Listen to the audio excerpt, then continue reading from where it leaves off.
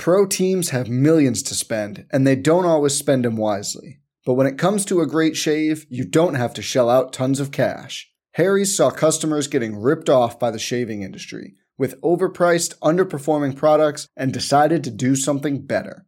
They found their own way to make beautifully designed razors for a fraction of the price of the other big brands, so you never wonder if you overpaid. Harry's shaving products look great, and the weighted handle makes shaving feel great too. I like to keep my beard neat, and Harry's always leaves me with a smooth yet crisp shave. Harry's quality is top-notch, thanks to German-engineered blades made in their own factory that stay sharp longer. You can get a 5-blade razor, weighted handle, foaming shave gel, and a travel cover for just $3 at harrys.com/bluewire.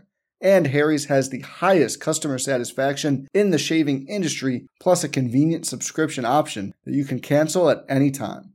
Getting the best doesn't mean spending the most when you shave with Harry's. Get started with a $13 trial set for just $3 at harrys.com/bluewire. That's harrys.com/bluewire for a $3 trial set.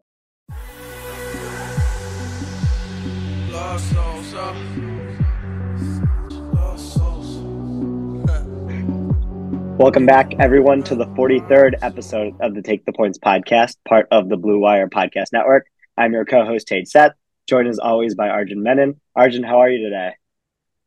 Doing well, getting back in the swing of things for, being back on campus, going to school and all that. So just standard week for me, but excited to be back, talking ball, talking playoffs. Mm-hmm.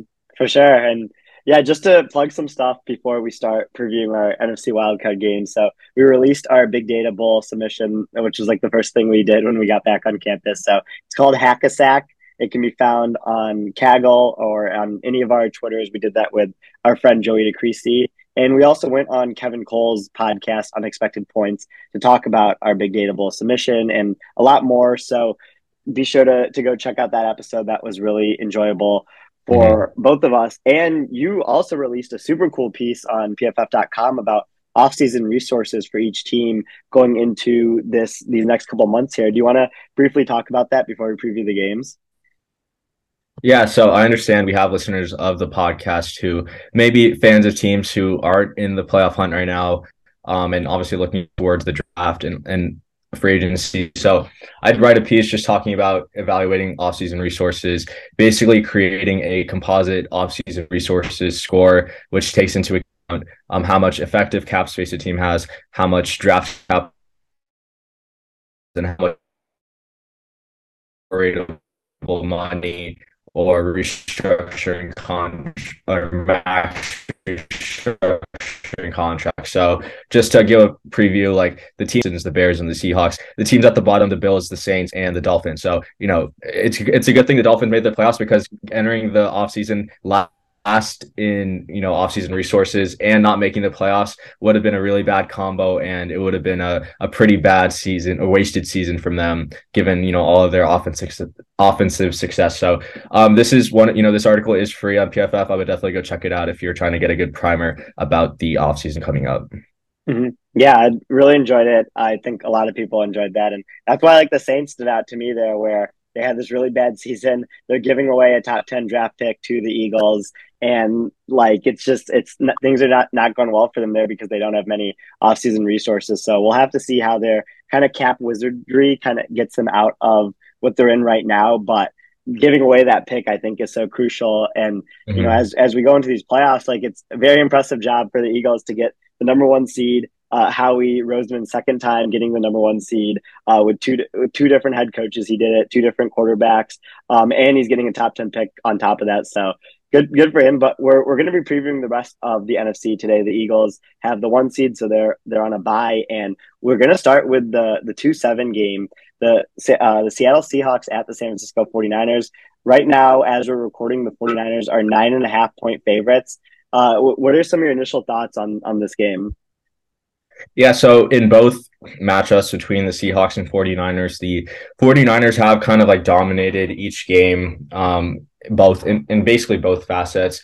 The Seahawks just on defense simply aren't built to stop this 49ers offense. And on the flip side, I just don't think the Seahawks offense is good enough to beat this 49ers defense. Now, the 49ers defense is, kind of dominated a lot of teams, and I do think the Seahawks are one of the better offensive teams in the league. Kenneth Walker, kind of a boomer bust running back, but I think the big like storyline here is like, who is the 49ers winning in the trenches. You have Charles Cross and Abraham Lucas, who are both rookies, both who have kind of performed, I would say, above expectation, but the 49ers front four is like one of the best, if not the best in the league.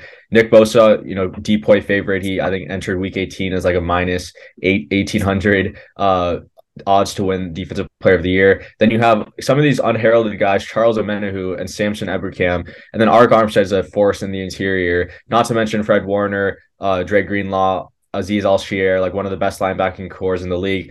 There isn't a lot of faith that I have in this Seahawks O-line to really hold up against the 49ers. The one, I think, advantage they could have is on the outside with Tyler Lockett and DK Metcalf. I think Charvarius Ward, by most metrics, has performed at a top 10 level this year among all cornerbacks. But I do think the 49ers could see some trouble if Deommodore Lenoir, who's the 49ers opposite outside corner, is matched up on DK Metcalf, who is a little bit bigger than him. So, for the most part, I am kind of worried about the Seahawks offense going up against this 49ers defense, given that they have struggled in the past. And then also the 49ers just hold a significant advantage in the trenches. Mm-hmm. Yeah, that's where this is kind of at for me as well, is this 49ers defense is really good. They've allowed a negative 0.08 EPA per dropback this season, which is second best in the league. But when Geno Smith has played against them, he's at a negative 0.22 EPA per play in the 2 games against the 49ers, which would be the lowest EPA per play in the entire league if you stretch it out over a season. And that stems from him having a couple pretty big interceptions that kind of swung the EPA in their favor, but that really is it. The Seahawks' 2 worst pass blocking games of the season, when you look at PFF pass block grade or pressure rate allowed, have been against the 49ers. And you mentioned that defensive line, and that's like really where they've gotten to Geno Smith this season. So like that's why like I think the 49ers defense matches up really well against the Seahawks offense, because while Charles Cross and Abe Lucas have played well for rookies, they still aren't going to do well against these edge rushers. And that's why like the 49ers can get away with sending 4 as often as they do and not having to blitz, because like these pass rushers are so good. And they also have the linebackers to close out the front 7 with Fred Warner, Dre Greenlaw, and Al-Shaair that have done a great job kind of holding that 5 to 10 yards behind the line of scrimmage area. However, there is a path I think the Seahawks could take advantage of in this game when I was looking at the data. So the 49ers defense is really, really good at passes with air yards of less than 10. That's a negative EPA across the board on passes with air yards of less than 10. But 10 to 15 yards down the field is where the 49ers have allowed a decent amount of positive EPA passes this season. And that's because that's when you have the linebackers kind of come up, bite on play action, or they're defending the run. That's the area of the field that can open up. So if the Seahawks are able to scheme up routes over that area of the field, they could take advantage of the 49ers in this game. And that's why Tyler Lockett, I think, has to be the X factor for the Seahawks in this game, because if he's able to do well over the middle of the field, there is that path there. But it's just really tough to do that when you have so many good players on this 49ers defense, and you can have Hufanga come up and make a big play in that area when the 49ers defense adjusts, because we know how good D'Amico Ryans is at that. Yeah, I think the point about targeting the 49ers over the middle of the field behind the linebackers is a great point. And, I don't follow too many 49ers people, but there were a couple of people that I think, know their stuff, that were talking about how Fred Warner and Greenlaw, you can't really target them because they're so athletic. But the one person to target in this 49ers defense is Hufanga, just because he is a very athletic and just like aggressive safety. So he kind of over pursues the ball sometimes. We've seen this kind of multiple times. And we saw the Dolphins kind of take advantage of this when they played the 49ers. Now, Tua was off on a couple throws, but the first touchdown to Sherfield was like kind of that over the middle where a safety should be. And then the Tyreek throw was a deep crosser over, going in front of the safety's face. That Ward was playing with like outside leverage, so he was forcing Hill to go, and like he thought he had safety help, but the safety wasn't there, so it was a wide open touchdown for Hill. So I do agree, if you are to target anyone in the secondary, it would be Hufanga. So yeah, and the thing with, so I do agree with you that Lockett should be one of the big X factors in this game. I also think, Noah Fant, Will Dissly hopefully should have, significant roles in this game. I think early in the season, we did see Dissly have a good connection with Geno Smith. And one of the things we know about Geno is he's shown that he can really make almost any throw in the book when operating in structure. He's shown that he can hit the backside digs. He's shown that he can hit the seam balls. That throw to Tyler Lockett against the Rams, where he literally dropped it in the bucket over the cornerback into, over Lockett's shoulder as well. That's the type of throw that we're going to need to see from Geno to kind of win this game. The only issue I have now is, I don't know if you saw the weather report. There's going to be a lot of rain in this game, and I think that does favor the 49ers, right, in a game where you're probably going to need to run the ball more to win, and you just can't run on this 49ers defense. Like it's just almost impossible, especially given that you're starting 2 rookie tackles and you're going up against the Depoy, the best linebacker in the game, and Hufanga, who's coming down from safety to kind of like fit the run. Mm-hmm. Yeah, and when we go back to Kenneth Walker, like, you said boomer bust, and I was joking the other day that all of his runs either end up behind the line of scrimmage or 5 yards or plus down the field. Like, he doesn't do any of the in-between stuff. And when you're going to have to run the ball in a rainier game, I do get a little bit worried about the Seahawks offense here, because they've done so well passing the ball, especially with Geno Smith's deep passing this season. And that throw that you brought up against the Rams was a great example of that. But when it gets rainier, I think that's where like the 49ers can take advantage of this. And when we go into the 49ers offense versus the Seahawks defense, so Sam Hoppen, I think we're going to mention him a lot on this episode because he had a really good playoff preview thread. Yes. But he put out a cool graph today showing the expected pass rate and the actual pass rate for each team. So out of the 14 playoff teams, 10 of them had a pass rate above expected that made the playoffs. And the Cowboys were one that had a higher pass rate over expected with Dak than they did with Cooper Rush, which I think brings their numbers down a little bit. So you could even get up to 11 teams there. But the 49ers have one of the lowest actual pass rates in the league. They have a negative pass rate over expected. And that didn't change at all going from Jimmy G to Brock Purdy. So it's not like something that they were doing specifically for Purdy. So I think when the 49ers can get into a lot of their run game concepts that have made them so successful this year, and just in general under Kyle Shanahan, the efficiency might not always be there, but we've seen it do well in the playoffs before against these types of defenses that they're going to be going up against in this game. And that's why I can see like a pretty big run heavy game for the 49ers to begin with. And then a lot of Christian McCaffrey, shorter passes. McCaffrey's had a really, really good year as a passer and a rusher, and kind of putting together the most all-purpose yards in the league. So I think we could see like a combination of that type of things, and they'll keep Brock Purdy's average up the target low when they have to pass. Yeah, and you have to keep the ADOT low, especially with all the weather issues that's going to go on. Something that I looked at, so since 2019 and Kyle Shanahan's 2 playoff appearances, he has a pass rate over expected of negative 12.4. So he's running the ball, or he's passing the ball 12.4% less than expected. I think that would, let me just double check this while I talk, but that kind of just shows, how he thinks about entering the playoffs. Like he tends to lean more on the run, even with Jimmy G. And now that he's a rookie quarterback, I think it's going to be even worse. So just looking at this, negative 12.4% would be the 3rd lowest mark of any team in the regular season, in front of the Falcons and the Bears. So, he's going to enter the playoffs. Christian McCaffrey probably healthy, Elijah Mitchell healthy, pretty much fully healthy offensive line. In this game where you have a significant advantage in the trenches with Trent Williams, with Mike McGlinchey, I think you do lean on the run a little bit more, save your passing game concepts for a tougher opponent, potentially the Vikings, or you might have to go against the Bucs or something if the Giants pull off an upset, or even the Cowboys, right? So I do think the 49ers lean more on the run this game. And especially since I don't think the Seahawks will have that much success on offense, they will probably be playing in a neutral or favorable game script, leading to more runs for McCaffrey and Mitchell. Mm-hmm.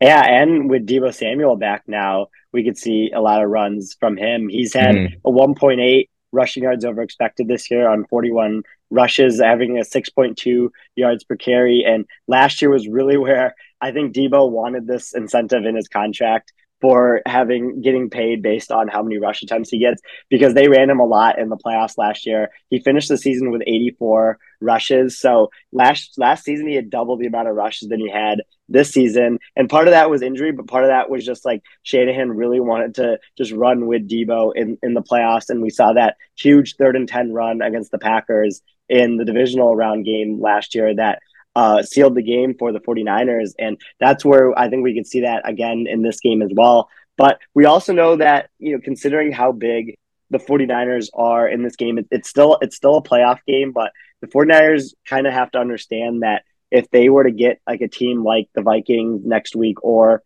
if something were to happen and they were to get the Cowboys or Bucks winner instead, like that's going to be a lot tougher matchup than this one. And like I think maybe like with kind of the way that Shanahan has been so good with his play calling this year and unveiling new concepts each week with like different types of personnel groupings and motions and kind of like trick looks, that they might like kind of keep their foot not fully on the gas pedal in this game and try to save some stuff down the road. So that could be something that kind of keeps it a little bit closer than it should be. But the 49ers just have so much talent at every level compared to the Seahawks. And that's kind of why the 49ers went quote unquote all in this year and did the McCaffrey trade, while the Seahawks were meant to be rebuilding. And I think even their highest optimist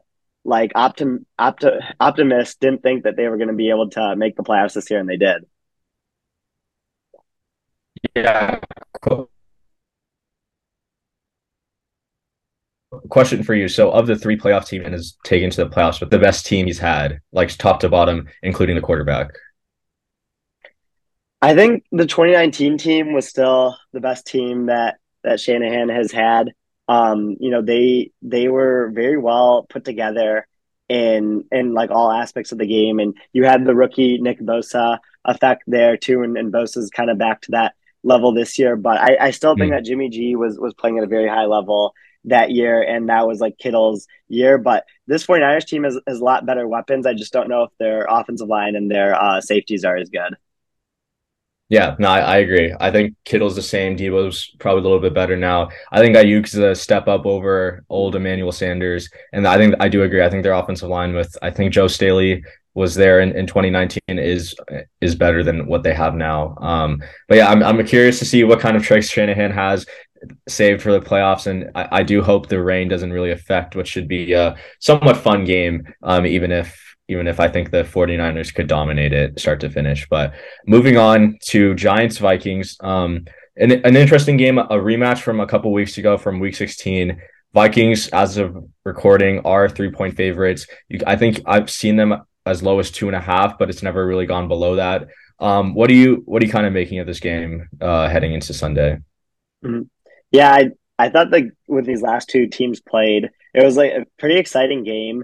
And I think like it gave a lot of insight on what these two teams are going to do in this game. And I think at the end of the day, it kind of comes down to when you're looking at like the Giants offense and what they have to do in their expected pass situations versus the Vikings offense and what they're able to do in their expected pass situations, is the Vikings are going to have Kirk Cousins being able to throw to Justin Jefferson for the most part, but also TJ Hawkinson and KJ Osborne. And that's pretty huge as a third down package for an offense to have, because they've been successful out of it. And Hawkinson had a really, really good game the last time they played against the Giants. And I think he could do that again in this game.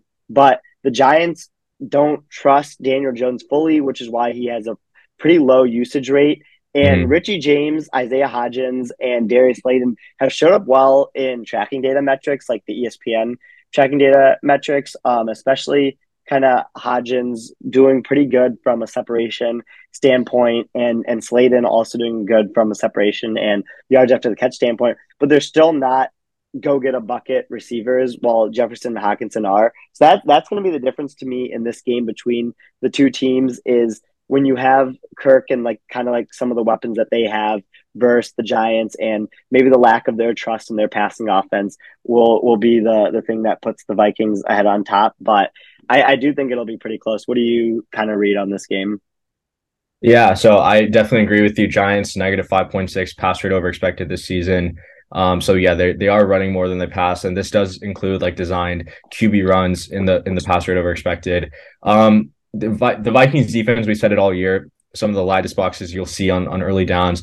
Referencing our friend Sam Hoppin's graph again, the Giants are one of the best teams at taking advantage of light boxes. So among all teams who run against light boxes of 6 defenders or less, the Giants have, I believe, based on his graph, the fourth or fifth best EPA per rush versus light boxes. So Dable will take advantage of those light boxes. I don't think he should be throwing the ball all that much. You don't want to be trusting Daniel Jones in a type of like win or go home playoff scenario. I think you want to lean on Saquon Barkley. Even if he hasn't been that efficient this season, he is your best offensive player, your best skill position player.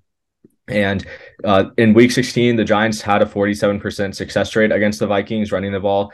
And their EPA, I know if you look at Ben Baldwin's side, it is a little bit skewed simply because Saquon had the 4th-and-2 touchdown of like 40 yards. So, they had that was like 5 expected points added on that play.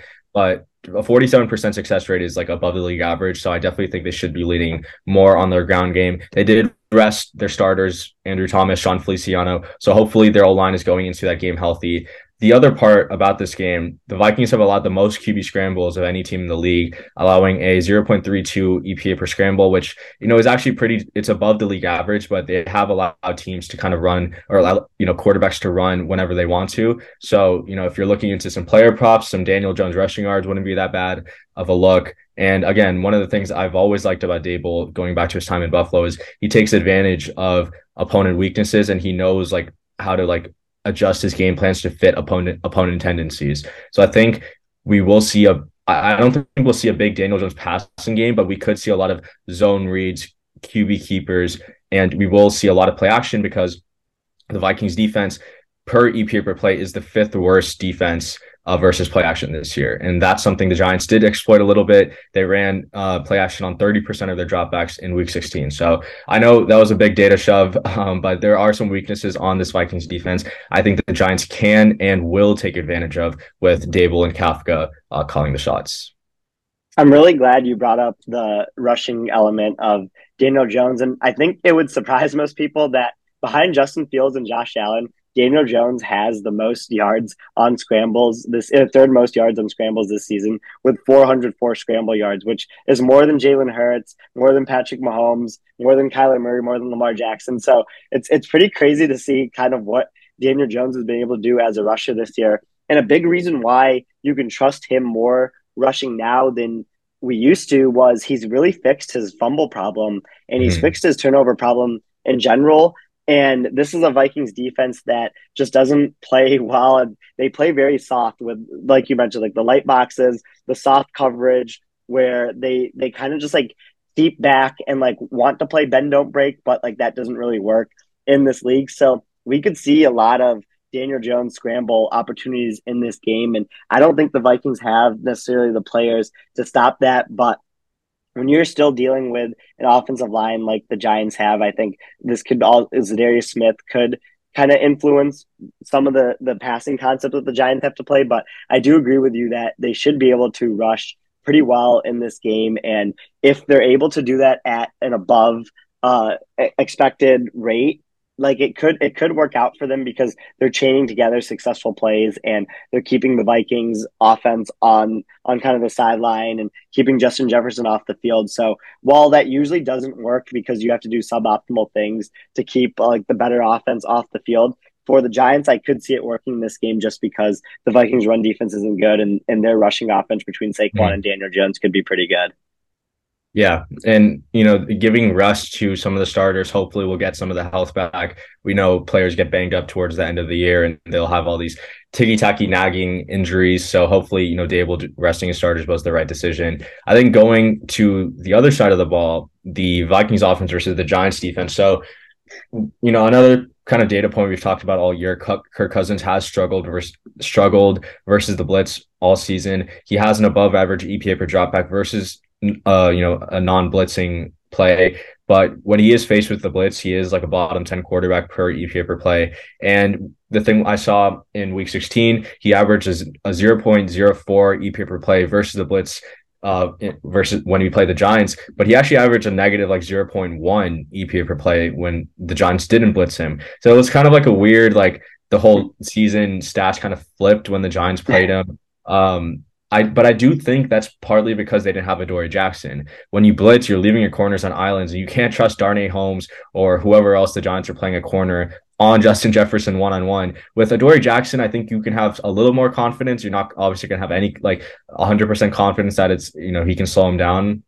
But Adoree Jackson is one of the better cornerbacks in the league. And I do think him coming back is a huge boost for this Giants defense, which relies a lot on blitzing. They blitz about, over 40% of the time, according to Sam Hoppin's graph. And I do think that's kind of the game plan going into this game, force Cousins to beat the blitz. And if Adoree Jackson can, hold his own and not let Jefferson go rampage, I think the Giants defense could have a chance in this game.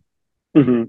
Yeah, that's what we kind of foresaw when we were previewing that game a couple of weeks ago, that it was going to be a big Justin Jefferson game. But I do like Adoree Jackson as a player, but I don't think anyone can really match up to the best receiver in the league right now. I think Adoree Jackson is a good coverage player and has kind of filled that role that James Bradbury left pretty well with the Giants this season. But this is still probably going to be a big Jefferson game because Cousins under O'Connell, or just kind of the way that he's been this year, is when he's just become more aggressive and pushing the ball downfield because of the routes that Jefferson has been running, and because of how much he trusts him.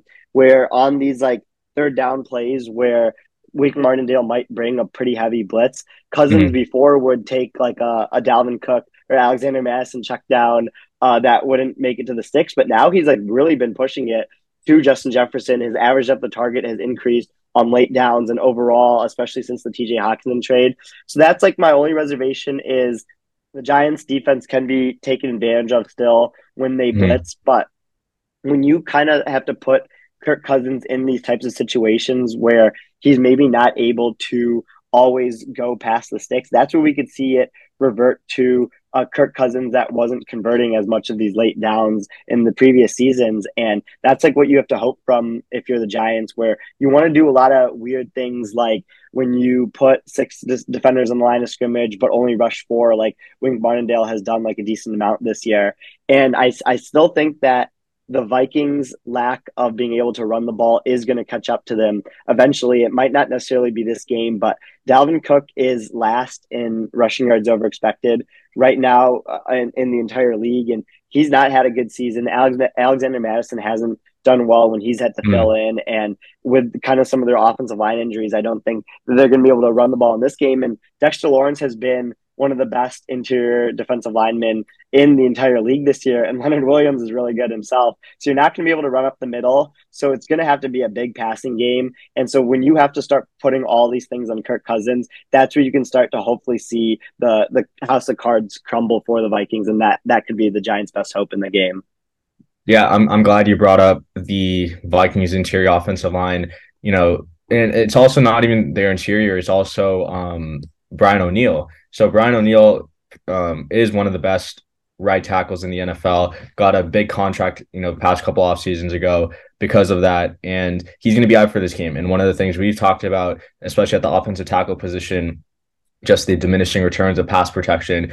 You lose an elite guard or elite tackle and you get an average or below average tackle, the diminishing returns of expected points added is pretty significant. We've referenced our friend Judah Porkin's graph multiple times on the show. We're going to reference it again. So I think, him not being there, you get a blitz heavy Wink Martindale, who, if I was him, you want to attack the right tackle position. You want to force the Giants to have you want to force the Vikings to have a good protection plan on that right side of the offensive line. And, so reading through the big data bowl submissions, there were a lot of like really cool ones. I believe there was one where it literally talked about finding weaknesses on the offensive line against the blitz or something. It was a really cool one. And it did show, like, if you use tracking data, you can find where teams are susceptible versus the blitz. And I wonder like if the Giants are able to kind of figure that out, that teams struggle versus this defensive look, and we show this at the line and we send an extra rusher off the right side of the offensive line, it will result in a pressure X% of the time, where it has resulted in a pressure X% of the time. Obviously I don't want to get too technical about it, but I did think, it was worth bringing up because I that was one of my favorite Big Datable submissions that I read, outside of ours, obviously. And so just talking about, the Vikings offensive line, Brian O'Neill out for this game. Ed Ingram, among all guards, ranks, where is it? I just saw it. He ranks 55th in, overall PFF grade. When you look at just pass blocking, he has a 44.4 PFF grade, which is the 8th worst. Bobby Evans is the last. So those are the two guards for the Vikings going up against Dexter Lawrence and Leonard Williams. So I do think the Giants actually have the advantage in the trenches, really on both sides of the ball, in my opinion. Obviously, Christian Darrisaw, one of the best left tackles in the league, but how much, stock are you putting into this Giants defensive line kind of dominating? And because they have the advantage in this game, do you think Wink Martindale should lean into the variance of blitzing, given that they're only like 2.5 3-point dogs, and it's really like a almost even matchup in terms of team strength? Mm-hmm. Yeah, I think that's a great question. And I don't think that he should blitz as much as he has been blitzing this season, because I still think that there's ways to confuse that interior offensive line for Minnesota and Kirk Cousins and kind of his pass checks. And that is just to like show diverse looks basically, but don't necessarily send the house, because at the end of the day, like this Vikings group of pass catchers, I think, is still pretty good. Yeah. Even besides Justin Jefferson, like I still think Hockenson, Osborne, and even Thielen still has his moments at his age. But you still need to drop 6-7 defenders into pass coverage to be able to take advantage of it. It's just, like rush players that are close to that interior offensive line could work out really well for you. And I mean, not to reference our Big Datable submission too much on this, but like when we were building our expected sack model, basically a model that calculated the probability of each player on the defense getting a sack, we found that distance from the quarterback was by far the biggest feature that predicted whether or not a player would get a sack on that play. And it makes a lot of intuitive sense. Like a defensive lineman should have a higher % chance of getting a sack than a linebacker. But even being in that interior spot, like the quickest way to a quarterback is from the nose tackle position. And so if they can kind of take advantage of those Vikings guards by having the mugged up concepts where you have 3 guys in between the 2 guards and they don't know where exactly you're going to rush from, I think that's definitely a path for the Giants to win this game. I just think that eventually Kevin O'Connell and Justin Jefferson are so good that they will have answers for it. And that's how the Vikings were able to drive down the field to set up Greg Joseph's game-winning field goal when this game happened a couple weeks ago. So we'll have to see if the Vikings are able to lean into the one score. Pro teams have millions to spend, and they don't always spend them wisely. But when it comes to a great shave, you don't have to shell out tons of cash. Harry's saw customers getting ripped off by the shaving industry with overpriced, underperforming products and decided to do something better. They found their own way to make beautifully designed razors for a fraction of the price of the other big brands, so you never wonder if you overpaid. Harry's shaving products look great, and the weighted handle makes shaving feel great too. I like to keep my beard neat, and Harry's always leaves me with a smooth yet crisp shave. Harry's quality is top-notch, thanks to German-engineered blades made in their own factory that stay sharp longer. You can get a 5-blade razor, weighted handle, foaming shave gel, and a travel cover for just $3 at harrys.com/bluewire. And Harry's has the highest customer satisfaction in the shaving industry, plus a convenient subscription option that you can cancel at any time. Getting the best doesn't mean spending the most when you shave with Harry's. Get started with a $13 trial set for just $3 at harrys.com/bluewire. That's harrys.com/bluewire for a $3 trial set. Another day is here, and you're ready for it. What to wear? Check. Breakfast, lunch, and dinner? Check. Planning for what's next and how to save for it? That's where Bank of America can help. For your financial to-dos, Bank of America has experts ready to help get you closer to your goals. Get started at one of our local financial centers or 24/7 in our mobile banking app. Find a location near you at bankofamerica.com/talktous. What would you like the power to do? Mobile banking requires downloading the app and is only available for select devices. Message and data rates may apply. Bank of America N.A., member FDIC. Game-winning drive again here in this game. Yeah, I mean, even the Giants have kind of, started off really hot with one-score games, and I think this could just be like one of those games that again comes down to the wire, who has the ball last. I don't think Daniel Jones is like a true Kirk, but I think if he gets a second contract, he will be a Kirk, and we'll talk about that when the season ends, about just like what the Giants should do in terms of team building. We should move on to the final game of Wildcard Weekend, long weekend on Monday night. Cowboys Buccaneers. Cowboys open, I think, as 3.5 point favorites, now down to 2.5 on a lot of books. So outside of just giving analysis that Tom Brady's in the playoffs, what is your kind of like read on this matchup? Because it does seem like the market has downgraded the Cowboys a lot since like they beat the Eagles. Mm-hmm. Yeah, we're not going to do playoff win-loss record here. We have better stuff than that. So my angle on this game and like why I like the Bucs, I think, to win. I think it's going to be a very close game. I think you can make an argument for both sides, but when you start looking at kind of the paths to victory for the Bucs in this game, I think you can kind of paint a picture of how they're going to do this game. So it starts with Todd Bowles and his defensive game plans that I think have been really, really good in the playoffs. So you brought this up when we went on Kevin Cole's Unexpected Points podcast, and this is something similar that I think I had thought of that we didn't talk about before. And with the 2020 playoff game that was in 2021 against the Packers, Todd Bowles' main goal of that game was to take away Devontae Adams and make Aaron Rodgers throw to Alan Lazard and the secondary receiving options. And it worked out really well. The Packers offense that was humming for the entire regular season didn't do well against the Bucs defense in that game, and that sent the Bucs to the Super Bowl. And last year, Todd Bowles had the best defensive game plan of probably his entire career against the Philadelphia Eagles offense that was playing really well going into that game, and the Eagles offense never passed over the middle of the field. And so he basically forced Jalen Hurts to pass over the middle of the field by the types of defenses and coverages that he played, and it worked out really well for them. The Eagles offense wasn't able to do anything the entire game. And so the Cowboys also are relying on that one strong link to kind of take them forward in this game, and that's over the middle passes to CeeDee Lamb. Mm-hmm. And when you look at Dak Prescott's EPA breakdown by pass location this year, he's at a 0.23 EPA per pass over the middle of the field, only 0.13 when throwing to the left and 0.18 throwing to the right. So he's still been okay when throwing to the other areas, but he loves the over the middle of the field passing into CeeDee Lamb. And that's what I think Bowles is going to do there.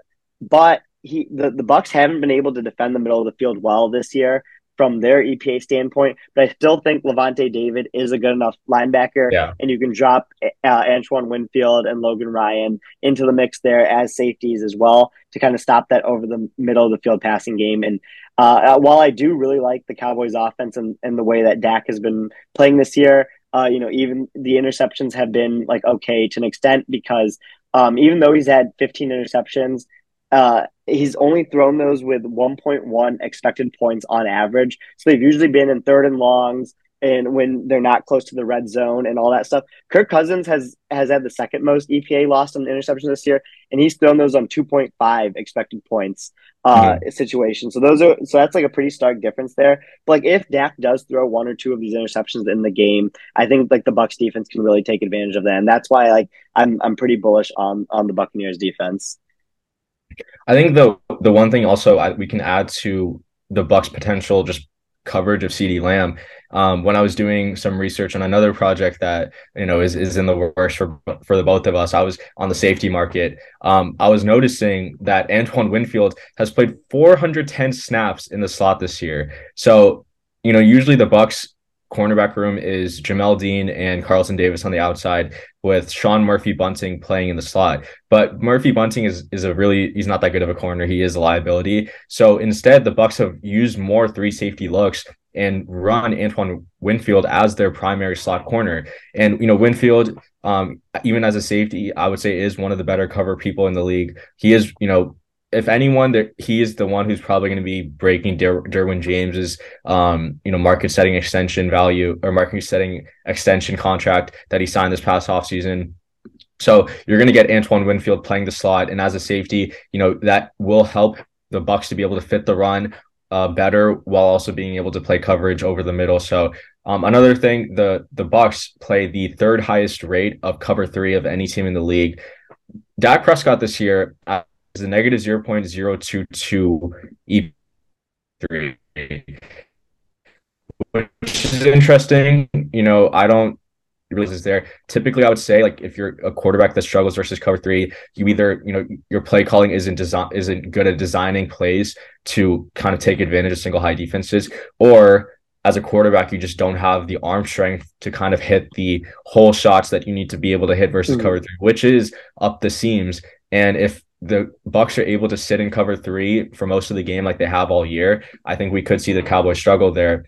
Also because Todd Bowles is one of the best defensive coordinators, defensive play callers at disguising his defensive play calls, whether it is a blitz or no blitz.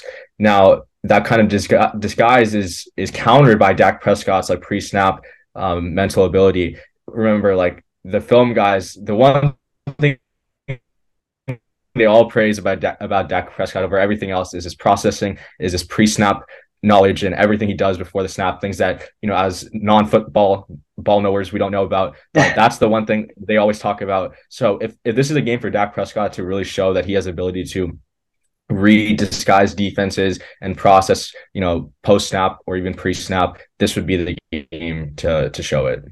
Mm-hmm. Yeah, and that's I think a pretty big point, because I think from like a coaching perspective, Mike McCarthy has like casually been like pretty good this year. Like he's been like doing pretty good on fourth downs. He's been doing well on timeout management and everything like that. And like the Bucs have been the total opposite of that. Like you've done multiple like kind of tweets about this where like the Bucs just haven't done well managing their timeouts on fourth downs. They punted on multiple 4th and 1s.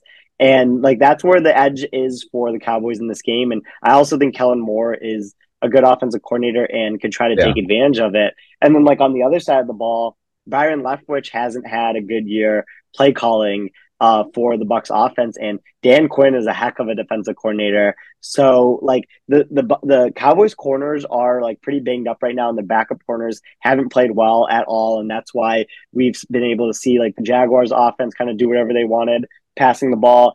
Gardner Minshew was able to have a really good day outside of turnovers against the Cowboys pass defense. And that's what's probably worrisome, is Brady is always going to take advantage of kind of like the weakest parts of a defense when he's going against them. And right now that's the Cowboys corners outside of Trevon Diggs.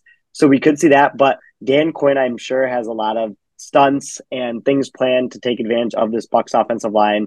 And I know you have a lot of like pretty good insight on like Brady this year and his time to throw and why he doesn't want to get hit and all that stuff that like might try to counteract that, but I don't know if it will be able to. Yeah, so the point about Brady's time to throw, right? He's typically always had a quick time to throw. One of the things we kind of harped on him earlier in the year was it was just too fast. Like he was throwing the ball, like his time to throw is 2.19, 2.14, 2.31. The one game I really saw him kind of like turn it around was the Saints game on Monday night, 2.41 time to throw. And that was one of his, it wasn't that game. It was the Seahawks game where it was his highest time to throw of the year, 2.57. And that did correlate with one of the better offensive performances for the Bucs. But you look at the last 3 weeks against the Cardinals, he had a 1.88 average time to throw. I don't like that. Just means he's like not even getting to the third step of his drop back and he's releasing it. Now that does correlate with him only getting pressured 5 times, and he's not really getting hit all that often. So it's just like whatever. Now that it's playoffs, I think Brady will. This is obviously a prediction. It doesn't really bear out on the data, but Brady could have that mindset change where it's like, okay, I can take the hits now. It's whatever. But if he doesn't, the Cowboys stunts and everything, that does take time to develop, right? Unless you have Market Parsons literally screaming as the ball is being snapped, coming off the edge into the interior, it's going to take at least like 2.4, 2.5 seconds for a stunt to really be effective and get to the quarterback. And if Brady has the ball out before that, then it's not going to be effective, right? So that's why I do think the Cowboys could not be as successful stunting as they have throughout the course of the regular season. But yeah, like you said, I do worry kind of a lot about this Cowboys secondary without two of their starting corners and starting guys like Jerron Bland. And, I think at the end of the day, like there's no really other quarterback that's better at taking advantage of subpar corners than Tom Brady. Mm-hmm. Yeah, that's true. And when you still have Mike Evans and Chris Godwin, and Evans really reminded us the week 17, like how good he can be. Like that's like what you want to see from this game. But yeah, like you're right. Like the Bucs have had the lowest offensive explosive play rate in the league this season, but maybe that's just because Brady didn't want to hit before the playoffs, and we know that he likes to turn it to another gear. We think going into the playoffs, like the data doesn't really show up that he does better from an efficiency standpoint in the playoffs, but it does seem like there is something mentally that changes for him, and maybe he kind of can turn the dial here. But that's just speculation on our end. That's not really something that from like a data driven analysis there. What I do really want to go into is something that was brought up at our Michigan Football Analytics Society meeting the other night, and the new overtime rules that the NFL set forth could come forward in one of these playoff games here. So I wanted to hear your take on this. So for those who don't know, I needed a reminder when I was looking this up. Actually, funny thing, when I looked up new overtime rules, I forgot to like put in NFL or anything, and like the federal laws for like the amount of hours that you're allowed to work my compensation like got pulled up like at first. I was like, oh, okay, wait, I forgot, like you still have to like put NFL in this thing. Like there's bigger things that Google deems as important there. But for those who don't know the new overtime rules, so you get the choice of going first or second, and both teams get the opportunity to possess the ball no matter what happens on the first possession. So if the first team were to go down and score a touchdown, field goal, score a touchdown and 2-point conversion, or no score, the other team will get the ball with the chance to score. And then it just goes into kind of the sudden death format after that. So where do you kind of stand on, if you were a head coach and your team won the coin flip, on if you would go first or second with the ball? Yeah. Well, first of all, I think I need to sell some of my Google stock if they don't think football is the most important thing in the search engine. But I think, so first of all, I do think the overtime rules depend, or like what you do kind of depend on the state of the game, the state of what the market was predicting pregame. If you enter the game as, let's say, over 6-point underdog. So if you're 6 or worse, like 7, 8, +8, +9 underdogs, I think I would want to go second. If it was like a neutral game, I think I would want to go first. And if I was a favorite, I would want to go first. If I'm saying I would want to go second as the underdog, because you kind of do want to find out what happens in that first drive. And then say the first team scores a touchdown, you go down and score a touchdown. If you're the underdog, you probably just want to go for 2 and the game, because you're not going to get most likely not going to get a stop if you're the worst team. And if you're the favorite, or if it's a neutral game, I think going first is better, because you can kind of believe that the other team won't have that like underdog mentality. Or if you're going up against like a Patrick Mahomes or Josh Allen, maybe you still want to go second, but that also leaves the opportunity for them to go for 2. And, it creates a lot of confusion. But I know for sure, though, if I was an underdog, I'd want to go second. I do think going first is kind of like a very scenario-based approach. I'm curious to hear what you think, though. I don't know if we are on the same page there. Yeah, no, I really liked how you broke that down there. To me, it comes down to the offensive quality of your team, and kind of how you feel about your offense versus the other team's defense, and the vice versa of that. If you feel good about your offense versus their defense, I think you should go second, like you said, because you should be able to counteract what they do. And going second has the second mover advantage, the information advantage that you get from going second, knowing what you have to do on your possession to either extend the game or win the game. And like, that's pretty big. And people always harp on college football overtime being the most fair. And I think college football overtime is a lot of fun and it provides like the most entertainment, but it's actually not that fair because whatever team goes second in that first overtime has a huge information advantage. And we could kind of see that with going second here, but I think it's very close. But I think I would still go first because I think 2-point conversions are more flukier than kind of have a read on a good offense versus a bad defense to begin with.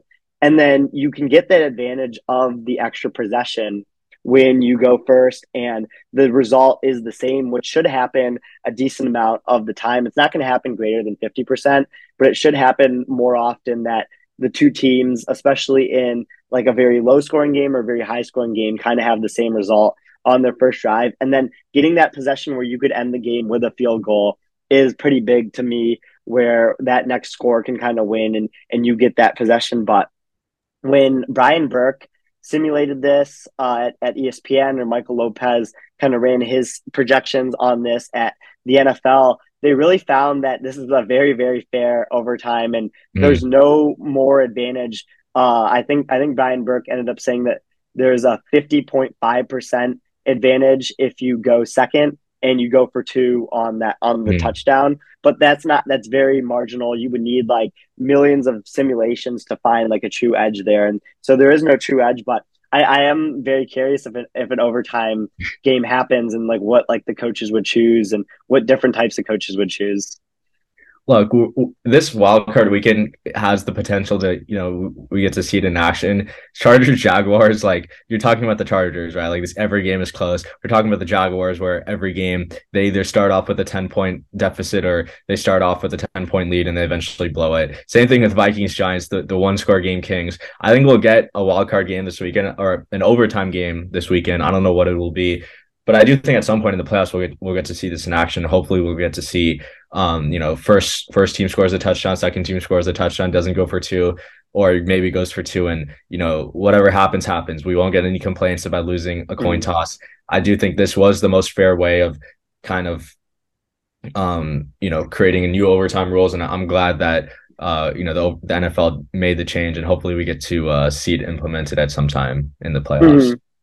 Yeah, I mean, I do like this rule, and the NFL usually gets these things right when it comes to kind of the fairness, even if they get a lot of other things wrong when it comes to kind of player health and taunting and different stuff like that. But I still would have loved the spot and choose that our friend Coach Matt Weiss proposed when he was at the Ravens, because that would have been a great way to find out basically what coaches think about their own quarterback and the other team's opposing quarterback. Like if you're playing Patrick Mahomes, you're gonna set the ball at the 1 or 2 yard line, and because you don't want him to touch the ball at all. But like if you're playing like a quarterback that we don't have as good of a read on, like Trevor Lawrence, or like a quarterback that's debated a lot, like Dak Prescott, where would the opposing coach want to set the ball? Like it would show us what they think about them, and then where would where Mike McCarthy spot the ball if he won the coin toss and spot and chooses? He trusts Dak Prescott to drive 95 yards down the field to win the game. So that would have given us a lot of narratives, but you're right about this being like a fair rule that should probably work out. And I do hope your prediction comes true of an overtime game happening so we can see it kind of unfold here. Yeah, I'm very excited to see what happens. So yeah, that is going to wrap it up for the previews. Before we kind of end though, this is we didn't really prepare for this. I just thought of it, but I do want to get we should do our Super Bowl predictions now that we're in the playoffs. We could do some type of bracket challenge on our own within our football analytics club. But I do think, from here, what do you think is the Super Bowl prediction? Who wins? But in terms of just what the matchup is and who wins, what is your prediction right now? Yeah, I thought about this yesterday, and right now I have the Chiefs over the 49ers in the Super Bowl. I think we could get a rematch from a couple years ago. And I think having Patrick Mahomes and Brock Purdy face off against each other in a Super Bowl would be an electric game. And I hope the Eagles get there because of who we know, but I just like the 49ers right now from a slight edge perspective, and then I'm not going to bet against Patrick Mahomes on the AFC. Yeah, that was my exact same one. I really hope the Eagles, are able to at least make it to the conference championship. And Eagles 49ers would be a tremendous matchup, I think. I think I would lean into Shanahan's like playoff experience and just his ability to kind of beat the Eagles defensive scheme. And I worry about Purdy and Hurts in the playoffs because we just haven't seen what they can do. And if they can like kind of overcome what defensive scheme against them. But like I said, I do trust Kyle Shanahan to kind of overcome that situation. And I do think the 49ers have a slightly better defense. But yeah, I just want the 49ers or Eagles to make the Super Bowl. That would be great. And like you said, just because of people we know, I think that would be a very fun thing to root for. And it would be really cool to see some of our, colleagues or people we know there kind of like get their shine. But yeah, so Chiefs 49ers, our podcast official Super Bowl predictions. Go lock in that exact matchup on FanDuel or DraftKings. Not gambling advice, but I'm putting that bet in sometime soon on my end. But yeah, that's going to wrap it up for us today. We'll be back next Wednesday as always. We'll review the wildcard games, or we'll review the games that we obviously think there's some value in reviewing, and obviously do our previews on the divisional round next Friday. Really appreciate all our listeners for tuning in and staying with us throughout this entire episode. But until next time, on Take the Points.